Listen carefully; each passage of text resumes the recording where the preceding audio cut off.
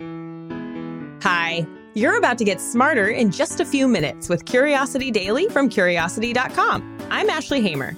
And I'm Natalia Reagan. Today you'll learn about how a ghosted email causes different stress than a rude response does, the 15-year grudge match between rival dino hunters known as the Bone Wars, and crown shyness, the forest version of social distancing. Let's satisfy some curiosity. In the coronavirus work-from-home era, some say that impolite emails are on the rise.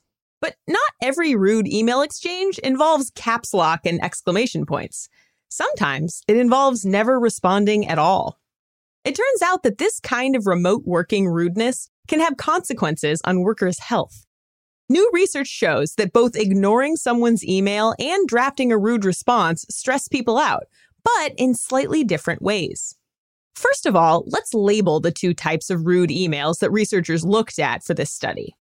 The first is active rudeness. This one's probably what first comes to mind when you think about rude work emails. We're talking derogatory remarks or negative feedback given in all caps or with lots of exclamation points, and not in a good way. Passive email rudeness is another kind, when someone just ignores your email. That passive rudeness is a different beast because it's so uncertain. It's hard to know whether the person just forgot to answer you or whether they meant to ignore you. Both kinds of impolite emails can cause stress and put people in a bad mood that carries over into their home lives. In a previous study, participants who got rude emails from their bosses experienced more negative emotions, had a harder time focusing on work, and made more mistakes on math problems they were asked to solve than people who hadn't gotten the rude message. And this new study found that when people get actively rude messages while at work, the stress and bad mood they cause carry over into the evening and even the next morning. But passive rudeness was the only type of email incivility to cause insomnia. I'm sure I'm not the only one who's been up late at night wondering if my boss was ever going to respond to my big, important email. Of course, not at this job. Rude email exchanges have lasting effects because they're always accessible, even after we hit delete. The research shows that people tend to revisit nasty emails from their bosses or constantly check back for a response to an email that's gone ignored. That checking behavior only makes the emotional impact even worse. What's to be done? Well, the researchers say managers should set clear expectations for email exchanges between employees. But those expectations shouldn't involve pressuring employees to check their email all the time or respond to emails immediately. Employees should also try to psychologically detach themselves from work when the day's done. And now that you know about the effects of email rudeness, maybe give your next email an extra read. Be mindful and stay away from all caps. Look, scientists are human, and they make enemies and clash with rivals just like the rest of us. Ask anyone who's been to a paleoanthropology conference. Trust me. Usually those clashes are restrained and mostly academic. But in the late 1800s, rival paleontologists started a 15-year grudge match that was the real deal. We're talking espionage, sabotage, physical violence, and occasionally dynamite. And no, that's not a dinosaur pun. I'm talking like real explosives. Here's the story of the Bone Wars. At first, Othniel Charles Marsh, say that 10 times fast, and Edward Drinker Cope were friendly colleagues. They exchanged letters and fossils and even named new species after one another. Unfortunately, that was just when the double-crossing began. Cope named an amphibian fossil after Marsh, and to return the favor, Marsh used Cope's name for a fossilized marine creature, a fossil that he obtained through a secret deal with the owner of a quarry Cope had shown him.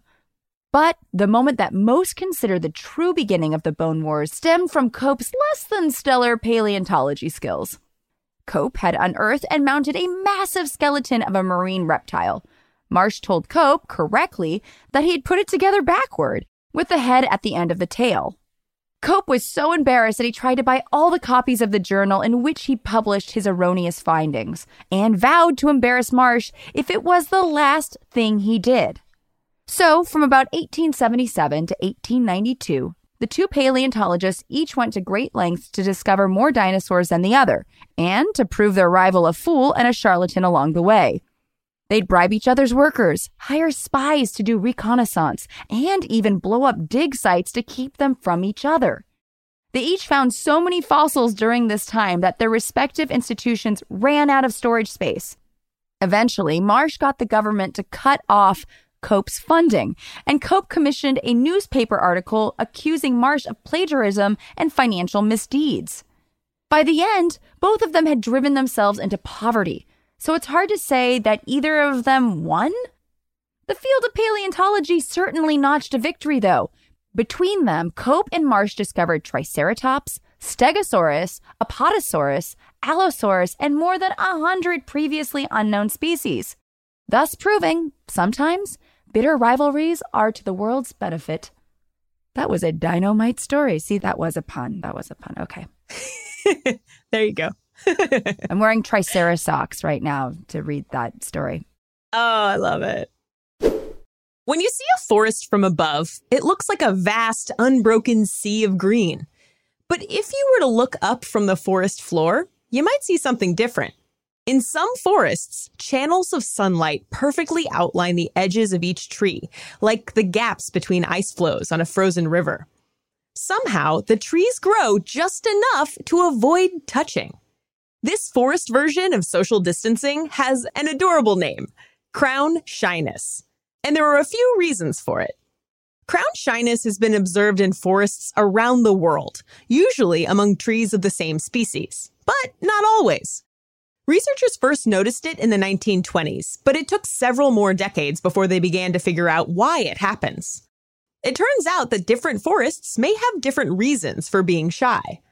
Some scientists think it's the tree's way of being courteous. Research suggests that leaves can detect far red light reflecting off of neighboring plants.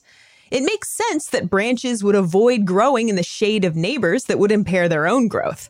But studies in small plants have shown that they sometimes reposition their leaves to avoid casting shade on their kin, even if it puts them in the dark. That might be true for trees, too. But in windswept areas, crown shyness probably comes down to damage. When branches collide in the wind, the trees lose leaves and branches that took energy to grow. Crown shyness could either be the direct result of this damage or a sign of the trees getting smart. Maybe they realize they're going to get hurt in a wind collision, so they preemptively stop growing. It's not worth expending the energy to grow that far out when they know they'll lose their leaves. In 2006, scientists actually tested this idea by using rope tethers to keep groups of lodgepole pines from colliding in the wind. And without the threat of damage, the trees weren't as shy. They grew longer branches that covered more of the canopy. No matter what causes crown shyness, personal space has perks. Gaps in the canopy support the whole ecosystem by allowing sunlight to reach the plants and animals living on the forest floor. Isolating from neighboring trees protects individuals by preventing bugs and microbes from spreading disease and damage. Seeing as a virus is currently spreading among us humans, it seems like we could take a lesson from crown shyness. Let's all make like a tree and leaf each other some distance. Let's recap what we learned today to wrap up, starting with, we learned that rude emails can come in two different, sizes or shapes or forms, and it could be an outwardly active email, just that's really rude and makes you feel bad, or just being ignored can leave people up late at night with insomnia. So I feel like during quarantine, we can just be a little kinder and maybe err on the side of just being nice and email back your employees. Maybe avoid all caps and exclamation points if you want to send a nasty email, because those things hurt. We're sensitive right now. Yeah. I think both of us probably have the experience of being ghosted by like an important figure that you were kind of shooting your shot for. Like maybe I wanted to have someone important on the show, or maybe I'm going out for a big opportunity and I just don't hear anything. I mean, I'm used to it by now, but it does occupy your mind. So I was an actress before I became a scientist. And so one of the notorious things, anytime you have an audition, if you don't hear anything, you know you didn't get it. And so one of the sweet things my mom used to always do, or even friends or partners would always ask, oh, did you get it? And it's like, look, You'll know. I'll be screaming from a rooftop if I got the lead in the new Star Wars franchise. No, I didn't get it. You know what I mean? I was auditioning to be like, chick number 2 or, groupie number 3. So no, it wasn't the lead in a Star Wars film. But yeah, I mean, I'm used to getting ghosted quite a bit. So they don't bother me as much. Freelance life prepares you for feeling bad. Well, we also learned that science can be rife with competition, and that's not necessarily a bad thing, especially in the case of Cope and Marsh, 2 paleontologists who were at war with one another, and by trying to outdo each other, kept discovering more and more dinosaurs. And there are a couple factoids that we couldn't include for space, but I do want to say that we talked about a mistake that Cope made, but we didn't talk about the huge mistake that Marsh made, and that's because it wasn't discovered until after he died. And he's the reason we have 2 names for the same dinosaur, Apatosaurus and Brontosaurus. He found an Apatosaurus skeleton without a head and then found another skull. And he's like, this must be Apatosaurus. And so he's like, this is Apatosaurus. Then he found another Apatosaurus with a skull, didn't realize it was the same species, and named it Brontosaurus and said it was a different species. And the other factoid that I feel like everyone needs to know is that James Gandolfini, before he died, actually signed on to star alongside Steve Carell in a Bone Wars movie. I cannot believe we're not going to get that. It's so sad. I want to live in the alternate universe where that movie exists. I feel like we could, obviously James Gandolfini would have been fantastic in it, but I'm just trying to think of another actor who could probably step up and fill that void, because that needs to happen. It does. There needs to be a movie of this. It's amazing. Maybe even a mini-series. HBO, let's do it. Netflix, HBO, Amazon Prime. Who needs the Clone Wars when you got the Bone Wars? I mean, I'm all about this. Yes. Yeah, this is something I would tune in for. Absolutely. We also learned that crown shyness is a phenomenon when trees will actually limit their growth to avoid collisions caused by wind. And it seems like it's a little bit more self-preservation than being courteous, but I still think that humans can learn a thing or two from these trees and just wear a mask, keep some distance, and, we can maybe head the next wave of COVID off at the pass. No, I definitely think humans could learn a thing or two from trees. Well, I think we can learn a lot from trees. Create some deep roots. Branch out. Yeah, work out. Put a ring on it. Put a ring on it. That's what I'm talking about.